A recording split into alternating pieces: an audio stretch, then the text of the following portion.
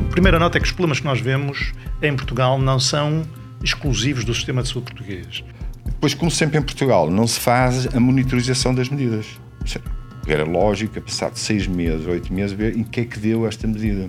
Temos o principal problema das políticas públicas em Portugal é que nunca se avalia. Ou melhor, avalia-se e ignora-se a avaliação.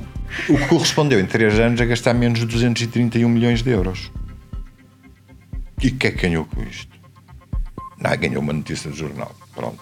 Continua a ser o caminho de criar sistemas de informação adaptados ao contexto da unidade de saúde, da região. Há uma questão fundamental que é o planeamento, que não foi feito. Não há integração. Se há 2 diretores clínicos, não há integração. Para haver integração, tinha que haver um diretor clínico. E continuo com a minha dúvida. Onde é que fica a saúde pública no meio disto tudo? Ok. Contribuir para uma sociedade mais informada é o nosso objetivo.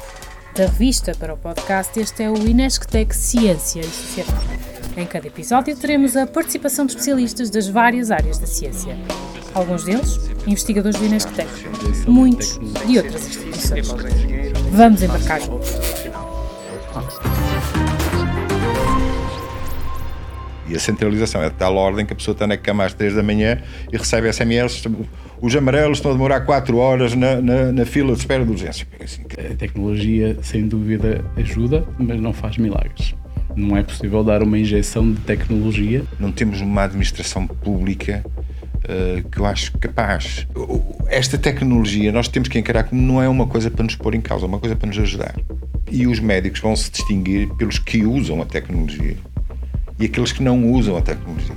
Termos um serviço público, Serviço Nacional de Saúde, que no orçamento já está com déficit. Nós ainda temos os hospitais organizados como tínhamos há 50 anos. Implicam uma reestruturação total e completa do nosso sistema de saúde. Tudo aquilo que nós conhecemos dos últimos 40 anos deixa de ser válido. Agradeço desde já a todos por terem aceitado este convite. Ao meu lado tenho o Mário Amorim Lopes, investigador do INESC TEC e docente na Faculdade de Engenharia da Universidade do Porto. O Mário vai guiar esta conversa juntamente comigo. Obrigada, Mário. Olá, Joana, e obrigado pelo convite para estar aqui a moderar este debate. Enfim, o painel de convidados é considerável. Temos, começando aqui pelo meio, o professor Álvaro Almeida, que é economista da saúde, já esteve no FMI, já foi presidente da Entidade Reguladora da Saúde, já foi também presidente da Administração Regional da Saúde do Norte e também teve o azar de ter sido o meu co-orientador de doutoramento, talvez a mancha no seu currículo. Depois temos o Dr. Oliveira e Silva, que é ex-presidente do Conselho de Administração dos maiores hospitais públicos do país, Centro Hospitalar de São João, e é também médico de medicina interna. E finalmente o Artur Rocha, que tem feito um extenso trabalho de investigação na área dos cuidados de saúde, sobretudo quando envolve tecnologia, que tem publicações em revistas de excelência, como por exemplo a Nature Machine Intelligence, correto? Sim. É isso mesmo. Portanto, estão apresentados os convidados, portanto, passo-te a palavra. Vamos passar então agora à discussão. E se calhar começava pelo professor Álvaro Almeida.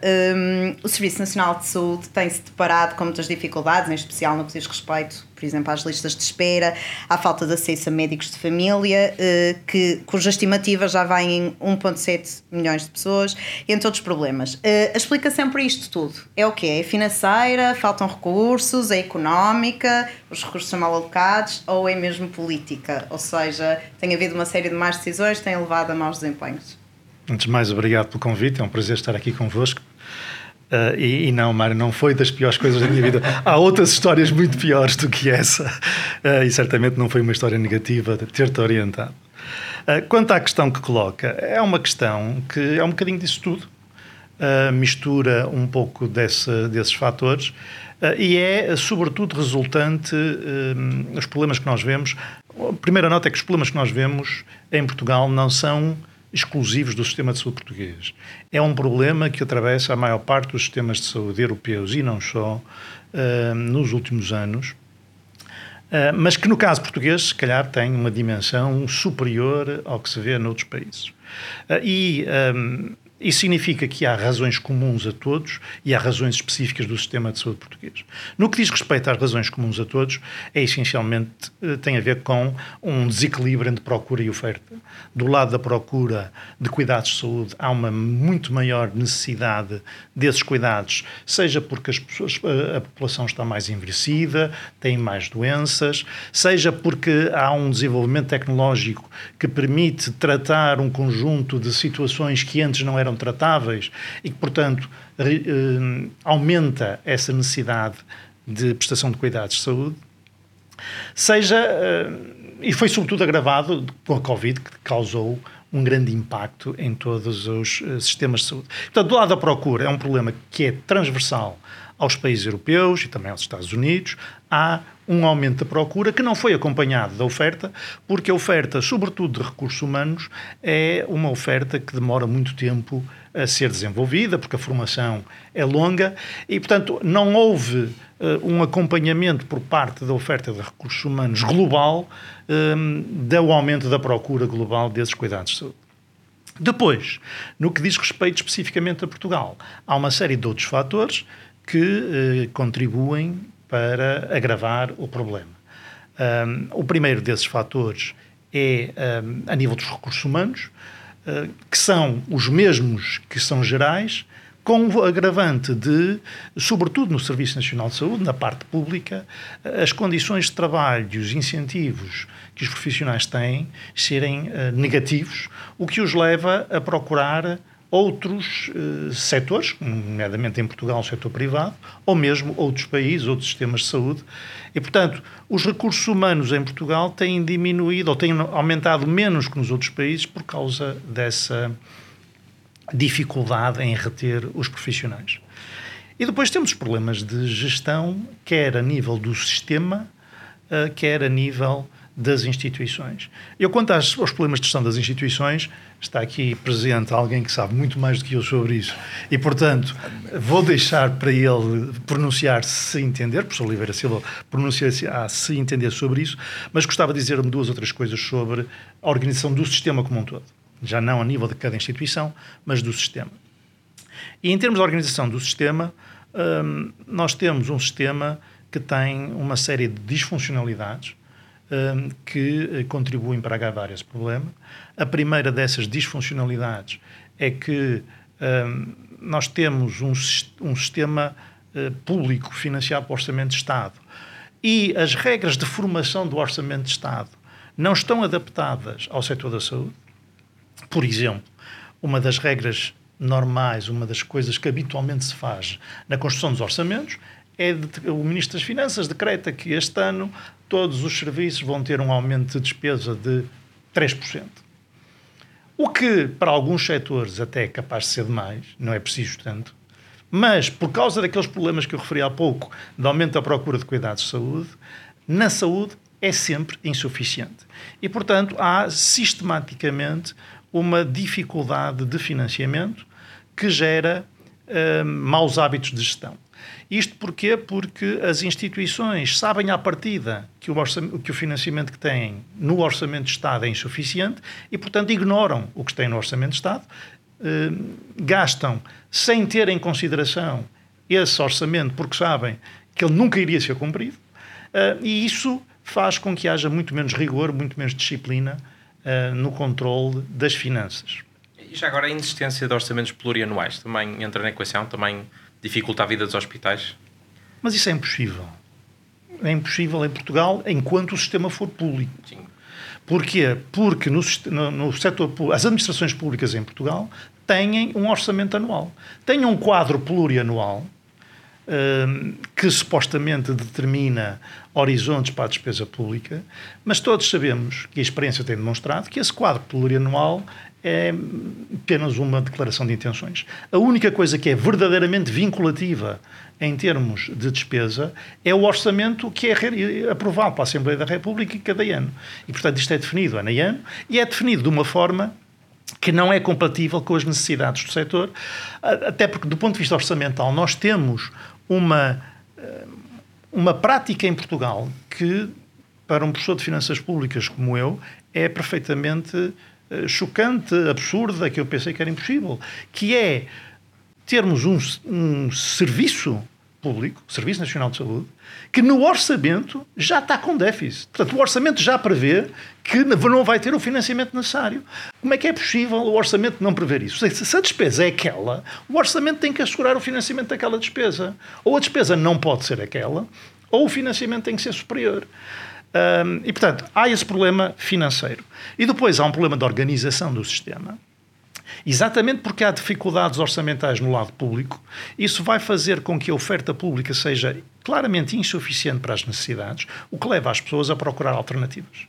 Quem tem capacidade para encontrar alternativas vai procurar essas alternativas ao setor privado, ao setor social, seja pagando diretamente do seu bolso, seja recorrendo a seguros de saúde, ou à DSE, ou outras coisas equivalentes.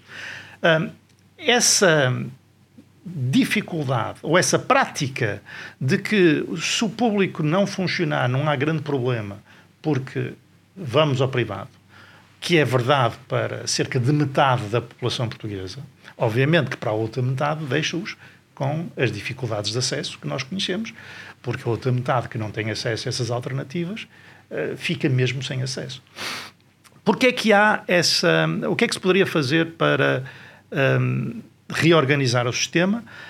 Podia-se, sobretudo, reorganizar o modelo de financiamento de maneira a que a capacidade instalada e os recursos todos disponíveis instalados, existentes em Portugal, pudessem ser devidamente aproveitados de uma forma coerente, de uma forma articulada e não de uma forma desorganizada e, entre aspas, salve-se quem puder, que é aquela situação que nós temos neste momento. É mesmo salve-se quem puder salvar-se recorre aos meios todos e muitas vezes vai a mais do que um sítio. A metade da população que não tem acesso a esse tipo de cuidados de saúde sofre as consequências desses problemas que aqui foram referidos. Mas também não quero... Não, eu só... Uma questão, só para animarmos um bocado isto, porque eu também acho que dentro desta questão de 1.700.000 portugueses neste momento sem médico de família, há uma questão fundamental que é o planeamento, que não foi feito. Toda a gente sabia isto, não era nenhum segredo, desde há 30 ou 40 anos, que nestes últimos 10 anos se ia reformar muita gente dos cursos, principalmente de medicina da década de 70, onde entravam 5.000 alunos de cada vez na faculdade. Portanto, já se sabia que nesta década ia haver um déficit grande, mas não foi pensado. Aliás, é uma das características da nossa política, do nosso sistema de... Não temos uma administração pública que eu acho capaz. Quer dizer, eu nunca vi, embora sendo o Centro Hospitalar de João, por exemplo, o responsável, a partir do 3º ano, por formar médicos, eu nunca tive uma conversa com o Ministério da Ciência e do Ensino Superior. Nem sei, me faço a mais pálida ideia se eles já acham que o ensino é bom, se é mau, se não é. Não sei, não faço ideia. E, por outro lado, isto é verdade que o Sr. Professor está a dizer. É evidente que nós temos que ter, na minha opinião, dois tipos de medidas. Medidas imediatas que permitam, porque há problemas que se estão a pôr todos os dias, e isto é público.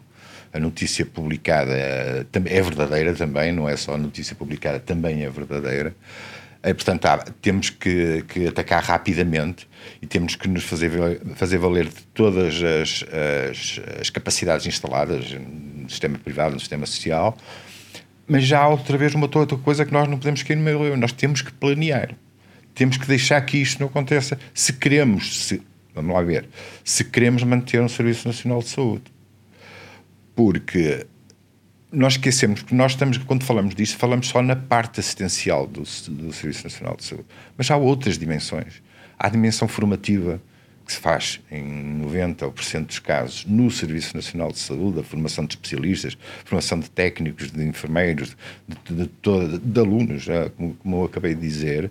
Há a dimensão de investigação, que se faz principalmente nas instituições públicas, e, portanto, isto precisa de ser planeado para que as instituições públicas ganhem força também. Mas podemos falar mais à frente, porque isto implica também que os métodos de gestão das diversas instituições sejam alterados e seja dado alguns graus de liberdade, de modo a que se possa, desculpa a interrupção, era só para... E aliás, um modo para a questão que eu ia colocar, que tem que ver justamente com isso, porque o Dr. Oliveira e Silva foi o presidente do Conselho de Administração de um dos maiores hospitais do país, que tem um orçamento de quase 400 milhões de euros, se não estou em erro. E apesar disso, não tinha autonomia para gerir a sua política de contratação de recursos humanos. Podia fazer esporadicamente contratos uninominais com este e com aquele médico, mas precisava sempre de um despacho de 2 secretários de Estado, das Finanças e da Saúde, para poder efetivamente... Da Saúde e a seguir das Finanças. Ela é dividida, mas a gestão operacional é da Saúde, a gestão financeira... Sim, mas na verdade depois quem manda sabemos que é o Ministério das Finanças. Não é? E portanto precisava sempre desse despacho para poder fazer algo tão básico como contratar um recurso humano, que é um pilar de qualquer instituição, sobretudo um hospital. Portanto, a minha questão é, tendo em conta que um Conselho de Administração tem de estar diariamente a ler despachos, circulares normativas, que vêm dos SPMS, que vêm da Administração Central dos Serviços de Saúde, do Sistema de Saúde, que vêm do Ministério da Saúde, que vêm da DGS, e que tem de estar a obedecer àqueles despachos, enfim, um Conselho de Administração é mais um despachante do que propriamente um gestor.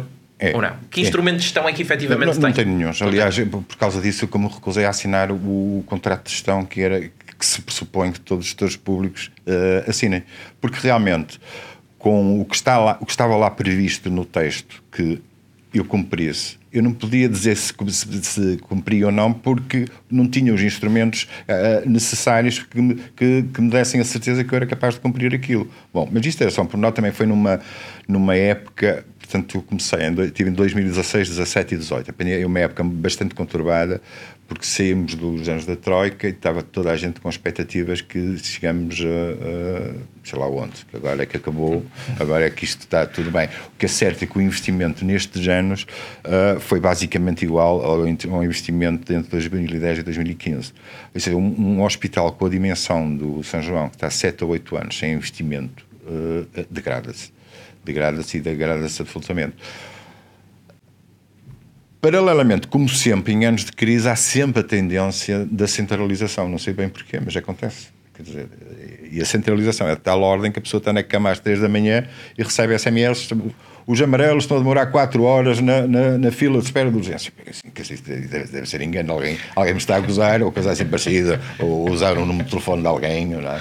Mas não, era verdade, e eram altos responsáveis, que eu não vou nomear, do Comunicação, que estavam a dizer, atenção, qual era a minha última resposta? O sistema está variado, não liga, isto Bom, ou seja, porque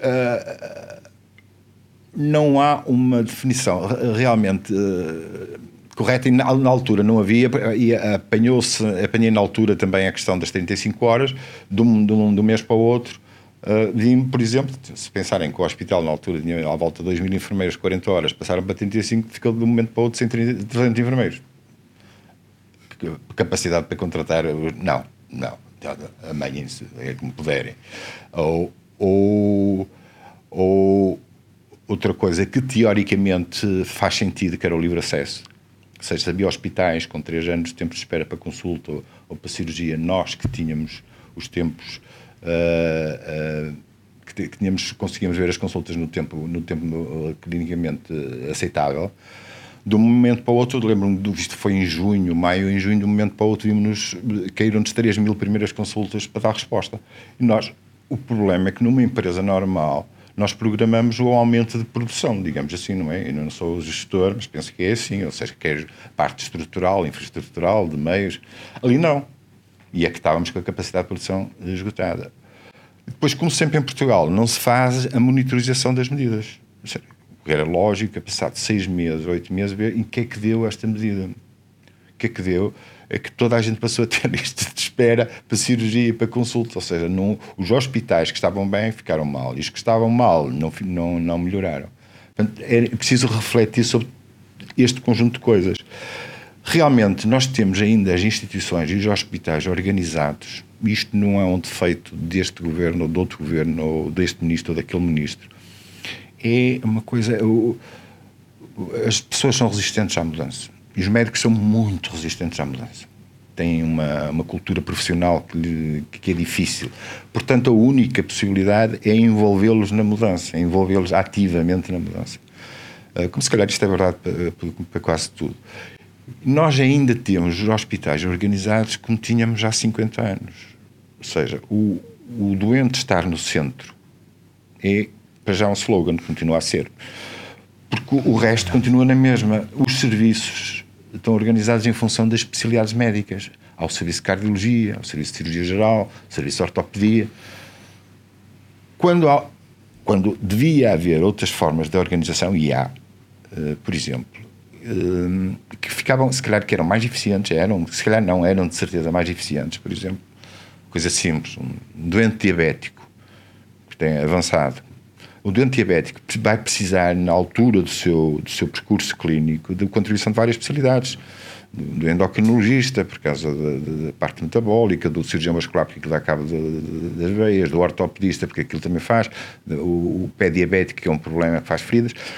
Portanto, o que devia haver era uma unidade de cuidados integrados do doente diabético.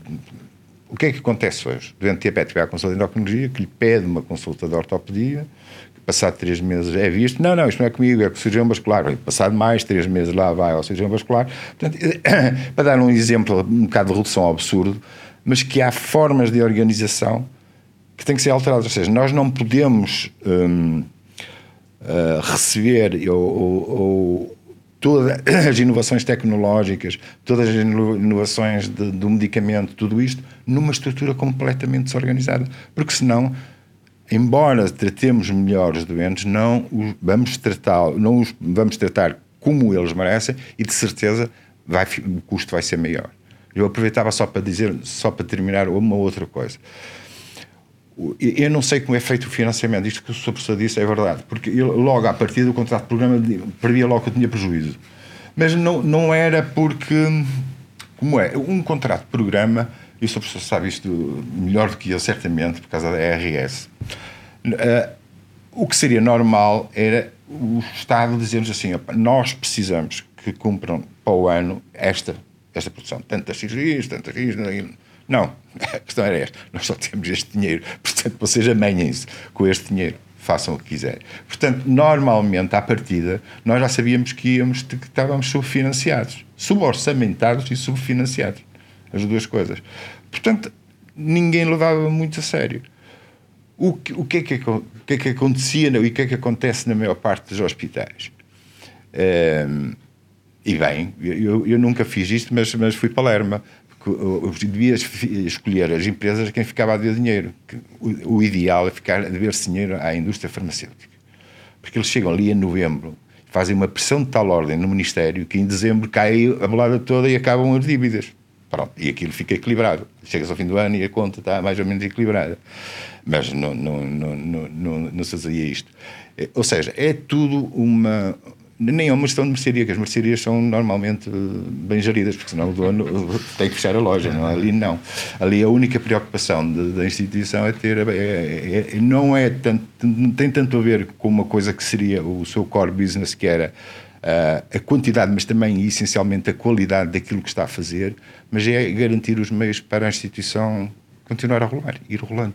E às vezes até pior que isso, não é? Porque há incentivos perniciosos a ter de executar despesa, porque se por acaso tiver alguma folga orçamental, no ano a seguir cortam-lhe o orçamento. Absolutamente. Recordo-me de um presidente do Conselho de Administração, ex-presidente do Conselho de Administração, contar que chegou ali ao final do ano, outubro, novembro, dezembro, ele tinha alguma folga, enfim, desatou a executar a despesa, porque senão no ano a seguir iam-lhe cortar o orçamento. Portanto, isto é o oposto dos incentivos que deveriam existir, não é? Sim, eu penso que agora, com a gestão... o que devia ser a questão mais empresarial, isso já não devia acontecer. Isso acontecia quando os hospitais eram pagos por aquilo que gastavam. Portanto, que chegavam-se a novembro dizendo, não, vamos gastar mais, não para o ano, e eles diminuem o orçamento. Mas, de qualquer maneira, há sempre uma em resumo, eu penso que toda a organização hospitalar e eu vou-lhe dar outro exemplo para perceber. Nós, neste momento, podemos ter 3.000 colonoscopias em atraso.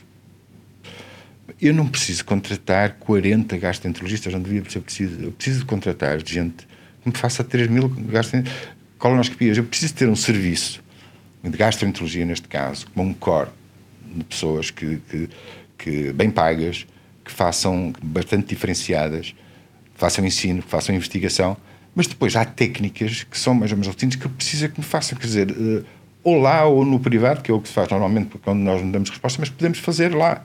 Ou ressonâncias magnéticas, ou o que é que seja. Ressonâncias magnéticas tem uma engraçada, que é, nós não conseguimos dar resposta, porque não tínhamos aparelhos suficientes, e então contratávamos privado. Fazíamos um concurso e contratávamos. Portanto, o contrato acabou em novembro, dezembro, pedimos ao Tribunal de Contas um visto prévio, e eles responderam em novembro do ano seguinte. Ora bem, em novembro do ano seguinte, e o que é que eu vou fazer? Não vou deixar os doentes sem fazer a ressonância. Bom, vou manter, eu disse lá aos tipos com quem tinha contrato, nós não temos contrato, estamos mantendo os mesmos preços até o Tribunal de Contas. Tá? Resultado, fui multado. E eu porque autorizei, o administrador financeiro passou o cheque. 2.500 euros. E nós dizemos, nós não podemos deixar os doentes sem isso. Nós estamos a falar de situações oncológicas, situações de alto risco. Mas é ilegal. E acabou. É este exemplo do Tribunal de Contas é um bom exemplo do problema principal da gestão das unidades públicas. É que a gestão das unidades públicas ainda é feita sobre as regras tradicionais da administração pública, vistos prévios, orçamentos clássicos, que não são compatíveis com uma atividade de fornecimento de serviços de saúde que, primeiro, não pode esperar pelos prazos tradicionais desses procedimentos.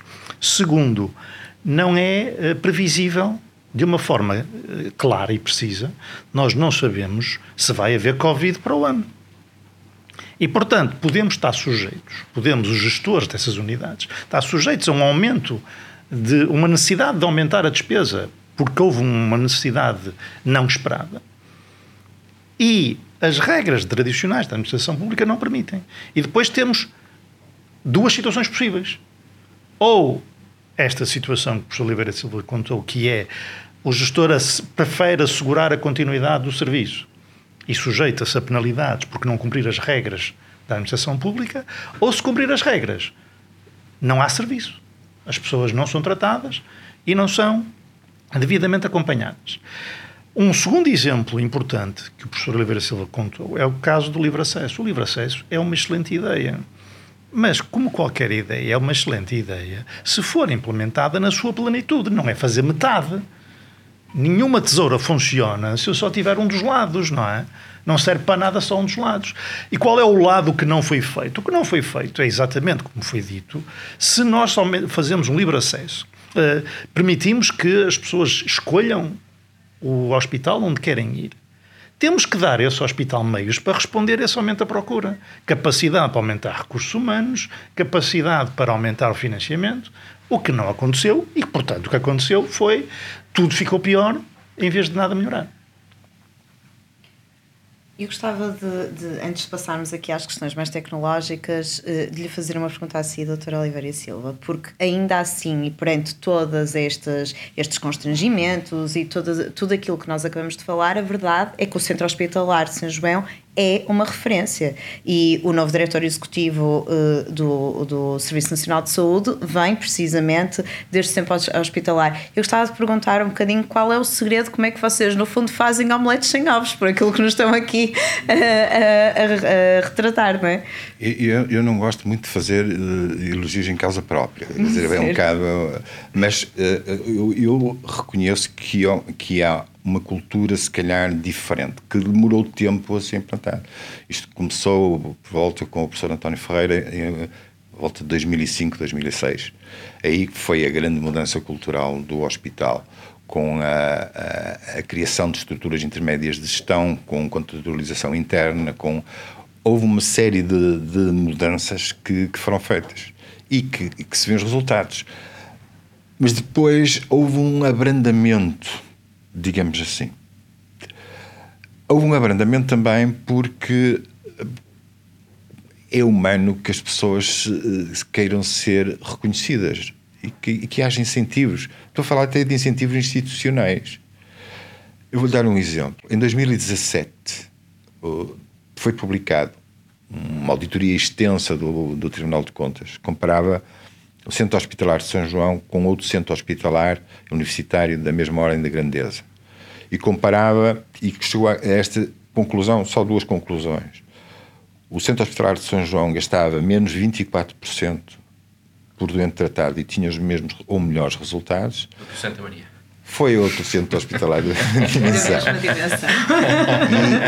E o que correspondeu em 3 anos a gastar menos de 231 milhões de euros. E o que é que ganhou com isto? Ganhou uma notícia do jornal. Pronto. Ganhou uma notícia do jornal. Ou seja, as pessoas... É evidente que nós não queríamos nada de especial, mas isto podia servir para mudar mentalidades. Ou seja, se temos ali uma experiência que está a funcionar, vamos ver se é possível transplantá-la para outros, ou pelo menos usar alguns dos meios que estão a ser usados no Centro Hospitalar de São João, para se são transplantáveis para outras unidades. Nós tínhamos um BI, por exemplo, que nos dava e que todos os médicos tinham acesso, que sabiam exatamente o que é que estavam a gastar, quanto é que estavam a gastar, quando prescreviam, quando não prescreviam, para fazer investigação clínica, para uma série de coisas que foi desenvolvida in-house, que foi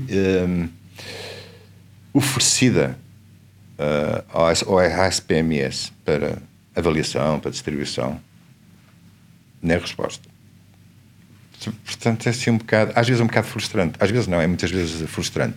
Eu devo dizer que o papel onde eu me senti mais, que me deu mais entusiasmo, foi ser diretor clínico. Eu fui diretor clínico entre 2007 e 2010, na altura que o professor António Ferreira era presidente do Conselho. E a governação clínica e a estruturação clínica do hospital foi o que me deu realmente mais prazer de fazer. Os anos 2016 e 2018 foram especialmente custosos.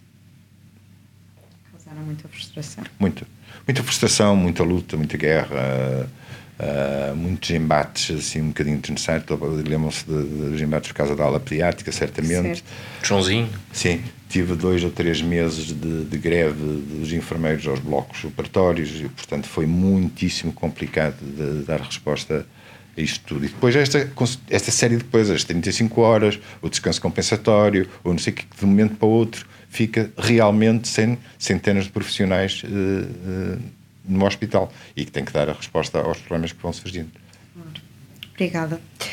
Vamos mudar aqui um bocadinho a tónica e vamos passar aqui para o Artur. E a questão tem que ver aqui com as tecnologias emergentes, não é? E tentar perceber de que forma é que elas podem melhorar o desempenho dos sistemas de saúde. Falamos aqui do NLP, do ChatGPT, mesmo a própria inteligência artificial no diagnóstico e recomendação de terapêuticas. Gostava de perceber um bocadinho, não é? Se é este o caminho, se há ganhos objetivos. Ouvir um bocadinho nesse sentido. Antes de mais, obrigado pelo convite. A tecnologia, sem dúvida, ajuda, mas não faz milagres. Não é possível dar uma injeção de tecnologia pelas mesmas questões que falou há um bocadinho o Dr. Oliveira Silva, porque implica uma reestruturação organizacional.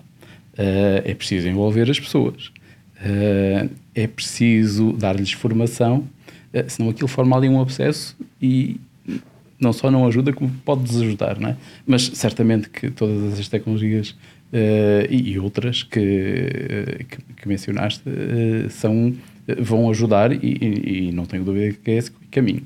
Devidamente utilizadas, devidamente integradas com o software e dos sistemas de saúde, promovendo integração entre as várias especialidades. Eu não estou a ver um clínico a ir perguntar ao ChatGPT a opinião.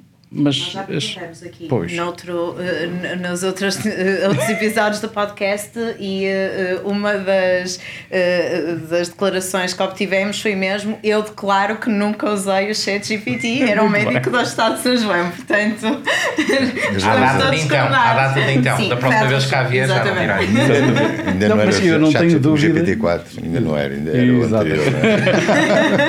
Eu não tenho dúvidas que vai ser utilizado no contexto de alguma ferramenta devidamente treinado, devidamente supervisionado, devidamente dotado de todos os fatores humanos que forçosamente têm que existir. Mas é esse o caminho, certamente, assim como continua a ser o caminho de criar sistemas de informação adaptados ao contexto da unidade de saúde, da região, com o envolvimento dos clínicos e das pessoas-chave e com a formação dos mesmos e já agora, se não fosse pedir muito, com alguma estabilidade na manutenção dessas pessoas que ajudaram a criar os sistemas. Mas, Artur, há aqui um ponto interessante, Sim. que é a tecnologia no contexto da saúde, no contexto clínico, até à data, tem uma particularidade que diferencia de outros setores que não a saúde, que é, em vez de tornar as pessoas mais produtivas, acrescenta tecnologia em vez de a substituir. Ou seja, começamos por ter o raio-x, depois, entretanto, surgiram as ressonâncias. As ressonâncias não substituíram o raio-x. É quase um passo subsequente. Depois eram as ressonâncias com contraste. Depois os PET scans. Ou seja, fomos acrescentando tecnologia e, basicamente, fomos acrescentando opções e, portanto, isso não tornou os médicos propriamente mais eficientes, mais produtivos. Aliás, simplesmente aumentou aqui o rol de opções. Aquilo que se chama doença de bemol, não é? Ou seja, continua a ser necessário 4 violinistas para tocar um quarteto. Mas com esta mudança, e este é o meu ponto, onde eu queria chegar, recentemente com os avanços nos Large Language Models, em particular ChatGPT, talvez o mais conhecido, e a capacidade que tem para auxiliar um médico na tomada de decisão, por exemplo, mesmo as redes neuronais, por exemplo, no diagnóstico, radiomics, a analisar imagens. Uma rede neuronal tem uma capacidade de processar centenas, milhões de imagens que um radiologista nunca terá na sua vida útil. E aliás, já há resultados científicos robustos que mostram que, de facto, eles têm uma capacidade, uma accuracy muito elevada comparativamente com médicos certificados, com muita experiência. Portanto, será que nós não atingimos agora, sim, o momento em que a tecnologia poderá ajudar, de facto, a ganhos de produtividade por parte dos clínicos? Ou será que vamos estar continuamente aqui presos nesta doença do bemol? Há várias dimensões desse problema. Eu não acredito que algumas das tecnologias diferentes, não é, possam substituir uma que, por ser anterior, não é necessariamente melhor. Eu acho que trata-se de utilizar a ferramenta certa para a coisa certa. Naturalmente, a inteligência artificial, por incorporar todas essas dimensões, não é, pode ajudar a decidir melhor e a escolher melhor. Se eu não precisar de fazer 10 exames e fazer só 2. Ou até o tempo de espera para analisar esse exame, não é? Automaticamente há um algoritmo capaz de analisar e com um grau de confiança bastante elevado, e em caso de dúvida remete sempre para um médico, referencia, não é? Poder dar ali uma análise prévia, não é? E será que não vai acelerar aqui os circuitos, os pacientes e os processos? E mais do que isso, democratizar o acesso à saúde, não é? A ideia de alguém com um telemóvel, algures em África, poder apontar para um sinal que acha suspeito e poder ter ali uma primeira análise, que não é questão de ser boa ou má. Não, mas a questão nem é ser boa ou má. Em outras circunstâncias não teria. É melhor do que nada, não ter nada e ter algo que, que possa ter algum grau de incerteza, como tudo, ainda assim é melhor do que não ter nada, não é? Isso não será agora este momento definidor? É um momento que ajuda. Pronto, naturalmente, volto a dizer, a tecnologia não faz milagres, mas ajuda muito, não é? Portanto, efetivamente, utilizar estas tecnologias, nomeadamente inteligência artificial, o ChatGPT, os NLPs desta vida, portanto, de facto vai ajudar. Vai ajudar a tomar melhores decisões mais rápidas, mas tem que ser devidamente integrada e tem que ter, de facto, o envolvimento dos clínicos. Se não convencer o clínico que aquilo vai ajudar, não ajuda. Ou seja, tem de ser verdadeiramente uma transformação digital e não apenas uma digitalização. Exatamente. Sim. É uma transformação digital. É aliás, uma transformação que eu gosto, organizacional. Sem dúvida. O exemplo que eu gosto muito de dar para ilustrar o que não é a transformação digital é quando pensamos no recibo verde eletrónico. Não é? O recibo verde eletrónico é um PDF. Certo. Que tem o original e a cópia em baixo tem um tracejado num PDF.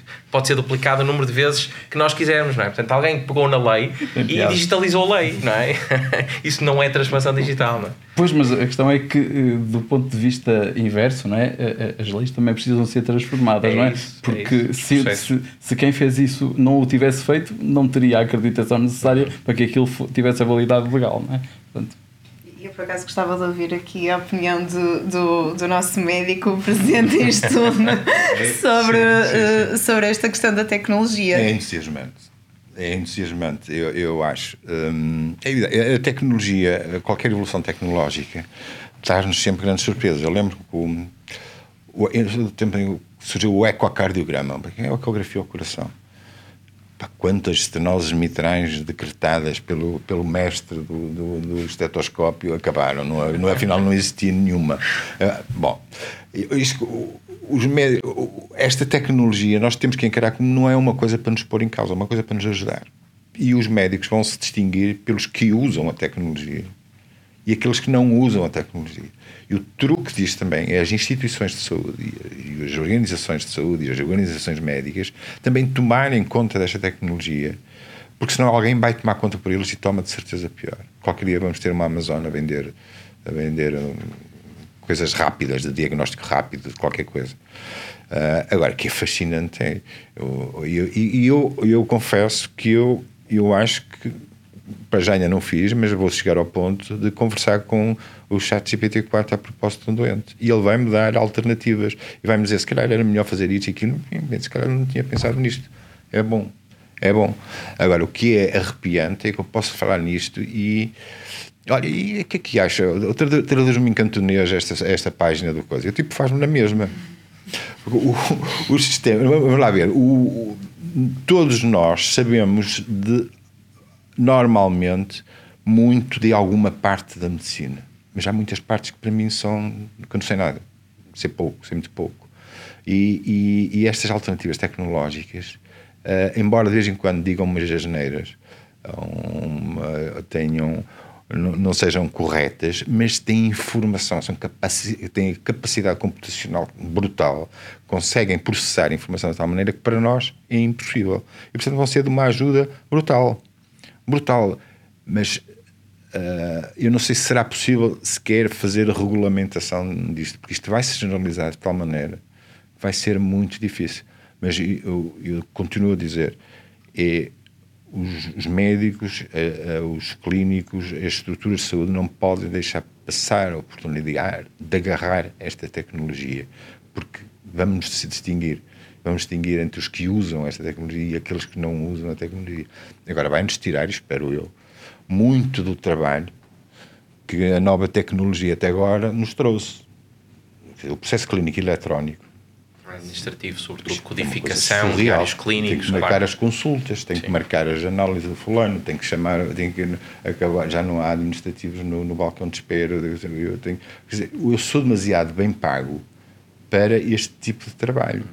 Até por uma questão, isto é capaz de fazer uma nota de alta, fazer uma coisa, é capaz de agregar informação e faz aquilo em segundos. Portanto, eu acho que vão ser tempos excitantes, acho eu.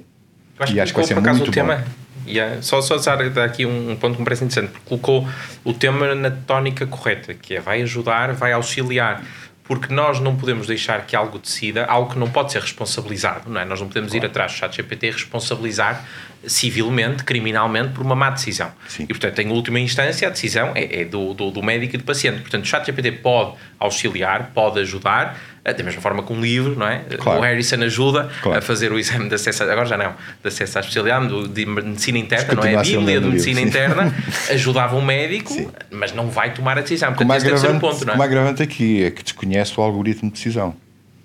Que está numa black box que não sabe exatamente como é que aquilo funciona. Por acaso o ChatGPT até é bastante inteligível, ou seja, percebe-se que é um modelo probabilístico, vai calculando a probabilidade da próxima palavra a seguir àquela. Sim, mas já estamos noutro passo mais à frente. Sim, depois as jornais é mais complicado. Aí já é mais complicado. Mas é o que diz.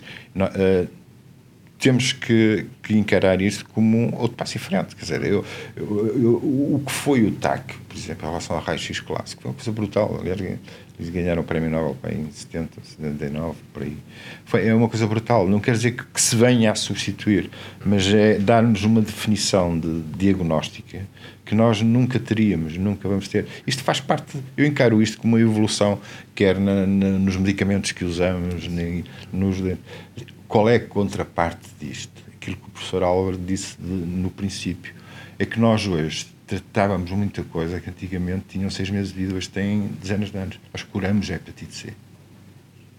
Curamos, que foi um avanço extraordinário. Aliás, deu muito celeuma. Deu muito celeuma. Da questão dos medicamentos introduzidos a 50 mil euros. Sim, exatamente. Exatamente. Mas nós continuamos a ter uma coisa má, porque continuamos a falar só de tratamento da doença, não de prevenção da doença. E isto não é facilmente feito fora do sistema público. A prevenção da doença não é facilmente feita fora do sistema público. Nós temos uma qualidade de vida, depois dos 65 anos, temos em média 4 a 5 anos de boa qualidade de vida. Os noruegueses têm 15. Portanto, nós, embora tenhamos uma expectativa de vida alta, mas com má qualidade de vida. Com comorbilidades, com a separação completa entre a parte social e a parte da saúde é um crime. Quer dizer, porque o doente, tipo, vou lhe dar um exemplo, de uma enfermaria, mesmo de ortopedia, tem entre 78 e 82 anos, tem 10 ou 12 doenças associadas. É evidente que vai precisar, para onde quer que vá, mesmo que esteja numa instituição social, vai precisar de apoio médico, apoio clínico durante a fase de doença. Portanto, não há pontes entre as duas, entre a parte social e a parte de saúde.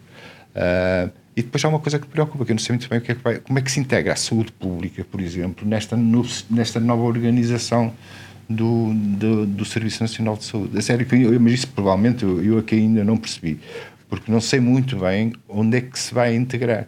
Acabam as GRS. Eu gostava, por acaso era interessante o professor Álvaro introduzir um tema que até não estava no guião, que é a questão das ULS, que me parece que levanta algumas questões, não é? Porque as unidades locais de saúde, para quem possa não estar por dentro, têm um modelo de financiamento completamente diferente, não é? Por capitação. Estima-se aquela população, o tamanho da população, ajusta-se ao risco, ao case mix, ou, enfim, tenta-se ajustar e, portanto, as instituições que compõem a OLS recebem um financiamento fechado para aquele paciente, logo, à partida, têm todos os incentivos a haver mais prevenção, porque se houver mais prevenção, há menos prestação de cuidados de saúde, logo eles poupam dinheiro e recebem mais com isso. E, portanto, em teoria, este modelo tem aqui algumas nuances que são interessantes, não é? E que poderão colocar a tónica mais na prevenção do que propriamente na gestão da doença, que é aquilo que depois o SNS serve. E, portanto, e até para introduzir aqui um tema da atualidade, a pergunta que eu vou lançar, que não estava aqui prevista, era justamente qual é a vossa impressão sobre a possibilidade, por exemplo, não apenas do Centro Hospitalar de São João, mas esse em particular, ser integrado numa ULS. Como é que vem isso? O que é que nós aprendemos com a LS de Matosinhos? Foi uma má experiência, uma boa experiência? O ARS, aliás, eu creio que era presidente na altura, em 2015, não é? Quando fez o estudo sobre as ULS, creio que sim. Não, quem fez foi a Entidade Reguladora. Mas na altura era presidente. E eu estava na RS Norte e acompanhei muito de perto a OLS de Matosinhos, a OLS do Alto Minho, mas sobretudo de Matosinhos, que era um problema. Era e acho que continua a ser.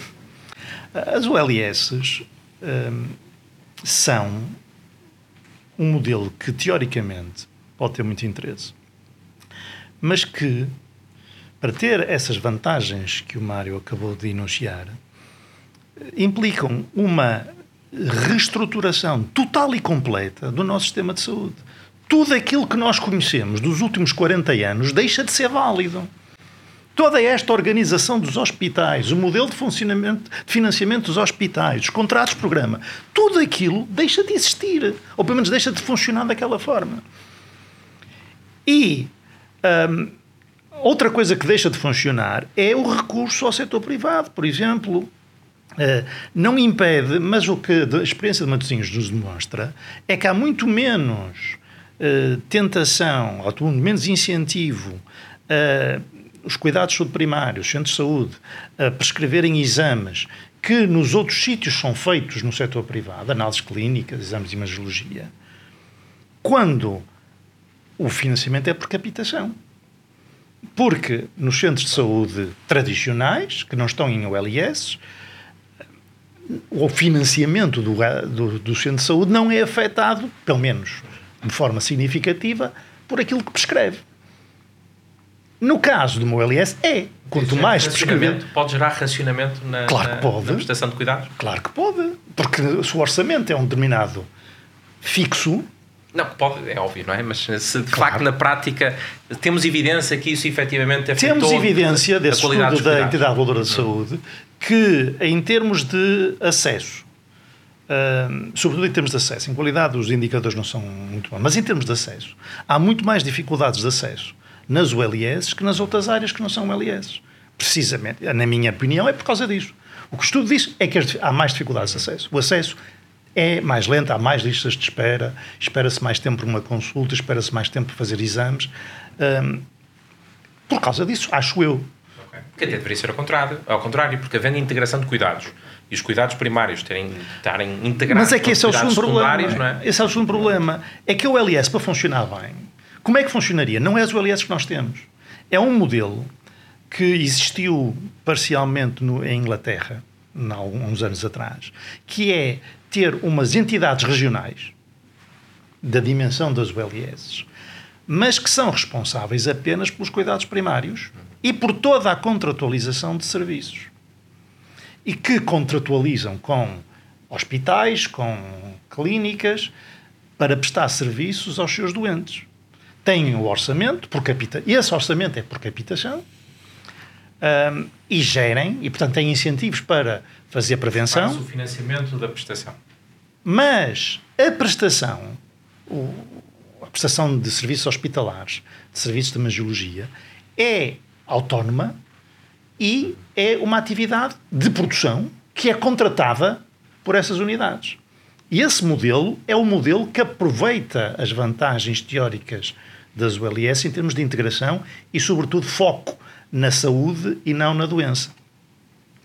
Não é o sistema que nós temos em Portugal. Porque o sistema que nós temos em Portugal, para começar, tem um pecado capital. Como é que se vai chamar o LS que estavas a falar há pouco? Vai-se chamar o LS de São João. O que diz logo tudo. Qual é o centro da OLS? É o Hospital de São João.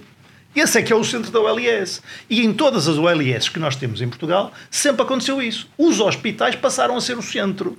Os centros de saúde eram ali um apêndice que foram acoplados aos hospitais. Ora, precisamente como me explicaste muito bem há pouco, é quando os cuidados primários são os responsáveis pela saúde e pelo dinheiro do financiamento da saúde, é que nós temos essas vantagens de prevenção. Quando é os hospitais, as OLS têm todas sede nos hospitais. Para começar, isso é negação do modelo. Desvirtua a ideia Desvirtua toda a ideia. Têm, em alguns casos, não sei se vai ser esse modelo, em alguns casos têm 2 diretores clínicos. Um diretor de clínicos, cuidados primários, cuidados hospitalares. Qual é a integração? Não há integração. Se há 2 diretores clínicos, não há integração. Para haver integração, tinha que haver um diretor clínico.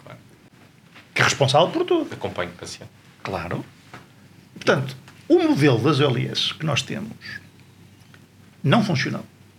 Não conseguiu nenhuma vantagem em termos à alternativa, não é mais barato, não gera melhor acesso.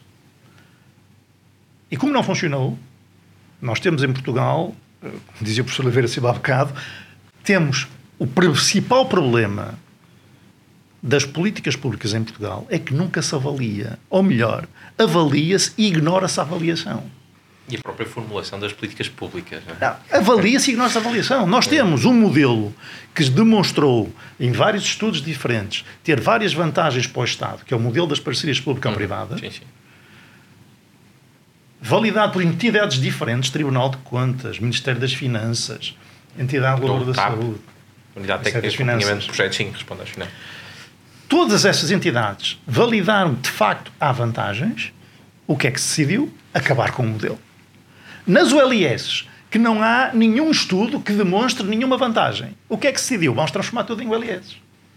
Mas então, Dr. Oliveira Silva... Chega-se ao ponto de ter havido, há uns meses atrás, sessões explicativas ou para discutir este modelo, esta ideia de transformar tudo em ULS, onde nunca foi mencionado nenhum dado sobre o funcionamento daquelas que existem, algumas delas há 20 anos, como a de Matosinhos. Ignorou-se completamente o que aconteceu nas ULS.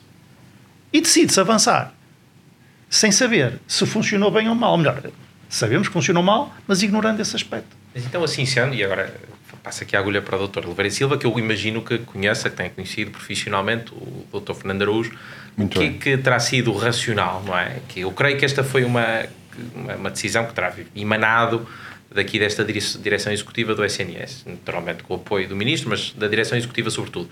O que é que o terá, enfim, motivado a, não havendo esta evidência clara de que é um modelo mais adequado, o que é que terá motivado a avançar com isso, sobretudo para o São João, não é? Que ainda por cima é um hospital que reconhecidamente funciona bem.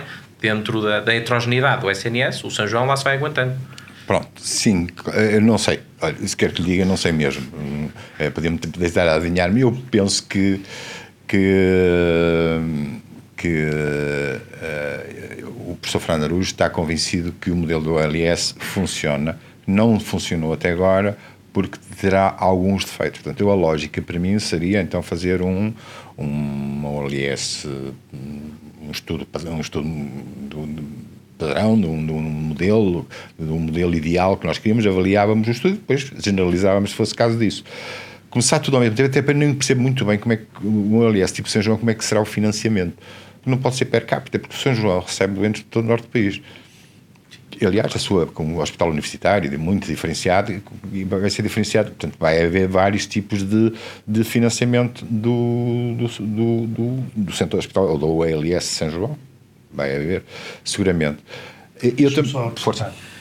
Em Matosinhos, que é um hospital de muito menor dimensão do São João, mas que, apesar de tudo, recebia doentes de outras áreas, esse era um problema dramático. Causava problemas de financiamento dramáticos ao OLS Matosinhos, este movimento de doentes. No São João, muitas vezes. No São João, então, vai ser. Pois, eu não percebo, a menos que haja uma nova forma de financiamento. Porto acaba por canalizar. Não, Porto, o norte, há especialidades em que o São João financia de todo o norte. Portanto, eu não sei muito bem como é que isto irá funcionar. A integração de cuidados é um conceito que, teoricamente, toda a gente está de acordo, acho eu. Teoricamente toda a gente está de acordo e cada vez mais, mesmo no hospital. E aqui estamos a falar de integração vertical entre o hospital e os cuidados primários. No hospital eu falo de integração horizontal entre as diversas especialidades e serviços. Já aí é muito difícil. Neste momento, os sistemas de cogestão de doentes, por exemplo, um ortopedista, como eu disse, é aquele doente tipo de ortopedia, precisa de ser operado uma fratura do colo fémur, mas a partir daí o ortopedista não tem mais. Quem toma conta do doente devia ser um internista. Porque nós, num doente que é diabético, hipertenso, que já teve um infarto, que teve não sei o quê, a precocidade da intervenção do internista vai determinar o prognóstico desse doente. Portanto, deviam ser unidades de cuidados integrados a ser feitas, portanto, a integração horizontal, e que é bastante difícil, muito difícil mesmo. A integração vertical, eu presumo que será ainda mais difícil. E nós temos muito poucos indicadores, quer dizer, de resultados, principalmente. Mesmo nas OLS tipo B, que são agora o que está a dar, tudo fazem o controle disto, daquilo, daquilo outro. Uma pergunta muito simples: quantos diabéticos tiveram infarto de miocárdio ou AVC no ano passado? Ninguém sabe, porque esse é o indicador que realmente interessa. É evidente que nós acreditamos que os diabéticos que tiverem o açúcar mais bem controlado vão ter menos eventos, mas é preciso demonstrar isso. Tem os outcomes, não é? Que não são medidos. Os outcomes que não são medidos, exatamente. E depois, temo que a OLS, nomeadamente com cuidados primários, e uma das coisas que se assistia, há uma certa tendência à desnatação dos cuidados primários do doente mais grave para a consulta hospitalar e não para o manter nos cuidados primários. Então, há vários problemas a ser resolvidos. Eu acho que a solução teórica pode ser bondosa. Tenho algumas dúvidas que na prática, pelo menos de uma forma tão generalizada, se calhar não vai resultar. E continuo com a minha dúvida: onde é que fica a saúde pública no meio disto tudo? Já agora, ia dizer que sabia porque é que o professor Fernando Araújo tinha avançado com isto. Não disse há bocado, abanou a cabeça. Sim, mas isso... Quer dizer em off? Ok, em off. Ok, esta parte não conta. Este modelo de unidades locais de saúde poderia ser uma forma de reformulando o sistema, tentando melhorar, mas voltando a puxar aqui, até porque estamos numa casa de tecnologia que a desenvolve, não é? E por excelência, faz sentido perguntar se a tecnologia também não pode ser um contributo para melhorar o funcionamento, a eficiência do sistema. E, portanto, dentro desta linha, o que eu gostava de aqui perguntar ao Artur era, primeiro, qual é aqui a tecnologia de todas aquelas que ele tens investigado e com as quais tens trabalhado, parece assim mais entusiasmante, e colocando aqui o ChatGPT de lado, porque o ChatGPT, primeiro, seria a resposta fácil, eu não gosto de respostas fáceis, e segundo, porque ainda é um modelo muito genérico, não é? Eventualmente o ChatGPT terá de caminhar para funilar mais no sentido mais clínico. Essa seria a primeira questão. Se de facto a tecnologia pode ajudar aqui a reformular o sistema. E a segunda questão é se os médicos devem se sentir, de certa forma, ameaçados, no sentido em que podem, não diria perder o emprego, mas enfim, pelo menos reformular aquilo que tipicamente é o seu ofício, não é? O tipo de competências clínicas que tem. Bom, antes de mais, de facto, reformular pode ser a palavra-chave, não é? Eu posso, se calhar, dar um exemplo de um projeto, foi um projeto de investigação, mas que durou durante tempo suficiente e que teve evidências suficientes. Foi um estudo de não inferioridade de uma terapia face a face versus uma terapia combinada. Portanto, combinando ferramentas digitais. No final, e depois de várias publicações, até mesmo para os projetos, perguntaram-nos porque é que vocês foram fazer um estudo de não inferioridade se é claramente melhor. A questão é que os médicos, os terapeutas, os clínicos que abraçaram aquela tecnologia, nos dizem: eu já não sei trabalhar de outra maneira. Portanto, há outros que, pronto, têm todas as desculpas para não utilizar, se calhar não se sentem à vontade para o fazer e, portanto, se calhar não o vão fazer. Mas aqueles que o fizeram notaram ganhos e isso mudou a forma de trabalhar deles. As consultas passaram a ser um pouco diferentes, não é? E a interação e o engagement com o paciente maior. Portanto, eu acho que efetivamente pode melhorar. Acho que não vai resolver o problema da falta de médicos, pelo menos não liminarmente. Não os vai substituir. Não os vai substituir, certamente. Precisamos de mais médicos. Agora, pode mudar a forma de trabalhar e pode ajudar bastante, sim. Muito bem. Muito obrigada. Para encerrar, se calhar 1 minuto a cada um de vocês, o que é que nós gostávamos de perceber, no fundo, como é que a academia e as instituições de saúde podem colaborar de uma forma mais próxima, se tenham alguma ideia específica que gostassem de partilhar neste podcast.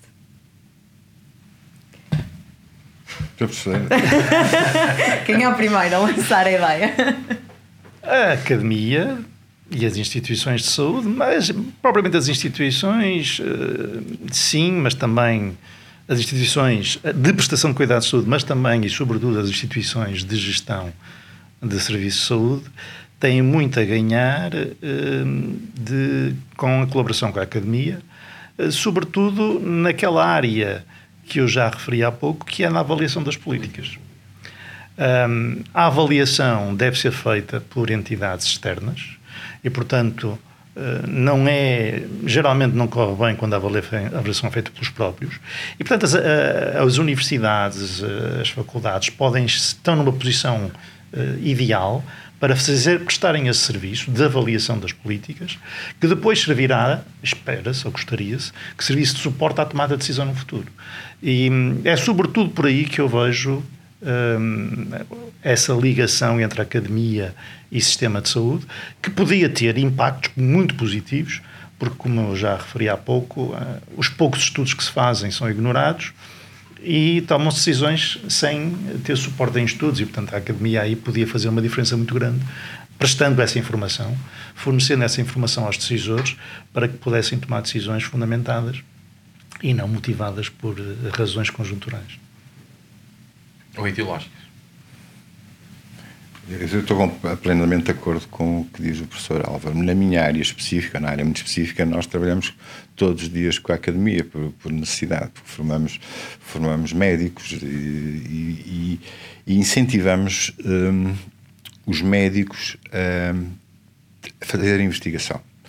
Mesmo que seja investigação dita básica, que já não deixei de formar assim, porque acreditamos que o método científico é muito parecido com o método clínico. E um investigador, um médico que faça investigação, é melhor clínico.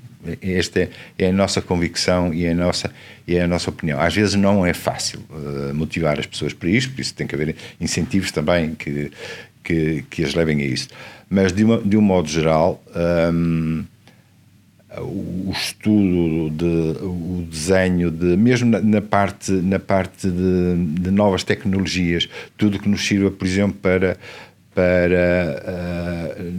nos ensaios clínicos, por iniciativa do investigador, ou coisa, de um grupo de doentes, sermos capazes de escolher aqueles que se adequam mais a uma determinada intervenção. Isso hoje já se faz a partir de bases de dados muito grandes que temos. Queremos experimentar um determinado fármaco que baixa as tensões arteriais e queremos diminuir em que percentagem, ou dedicado especialmente a doentes diabéticos, a doentes novos. Rapidamente termos acesso a que, dentro dos doentes que frequentam a nossa consulta, qual é o grupo que melhor se adequa. São imensas, mas também, para não nos deixarmos só pela Faculdade de Medicina, a nossa, e este é a base do campus universitário, é o juntar, o convívio, é a interação entre os vários saberes, entre as humanísticas, que infelizmente não há muito dentro das ciências, que eu acho que faz alguma falta. E isto que falou o professor Álvaro, que é fundamental, nós termos ajuda para avaliar as nossas intervenções, sem qualquer de espírito aberto, sejam elas quais forem, mesmo políticas públicas, até políticas hospitalares ou decisões hospitalares em relação a um determinado rumo, serem avaliadas, e a partir daí acarinhamos muito os nossos alunos a fazerem doutoramentos, a fazerem pós-graduações, isso tudo. É evidente que o médico demora muito tempo a formar, demora muito tempo a especializar, e neste momento a chamada da privada, de outros setores que são muito mais lucrativos, muito mais proveitosos, é muito difícil de combater. Portanto, nós só combatemos, ou devemos combater, uma das armas que usamos para combater é dar-lhes uma perspectiva diferente de futuro profissional, mas nem sempre é fácil. E Artur, do lado de cá, quais são as tuas dores? Quem quer trabalhar com os hospitais e com o sistema de saúde? Eu até agora tenho tido boas experiências de colaboração com vários tipos de clínicos.